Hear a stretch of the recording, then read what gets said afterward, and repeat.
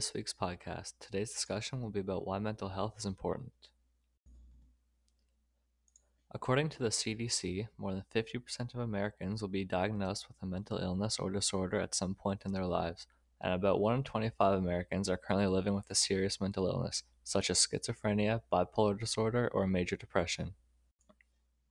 A few major causes of these mental illnesses are trauma, history of abuse, alcohol or drugs, loneliness, experiences related to other ongoing illnesses such as cancer or diabetes, or chemical imbalances in the brain.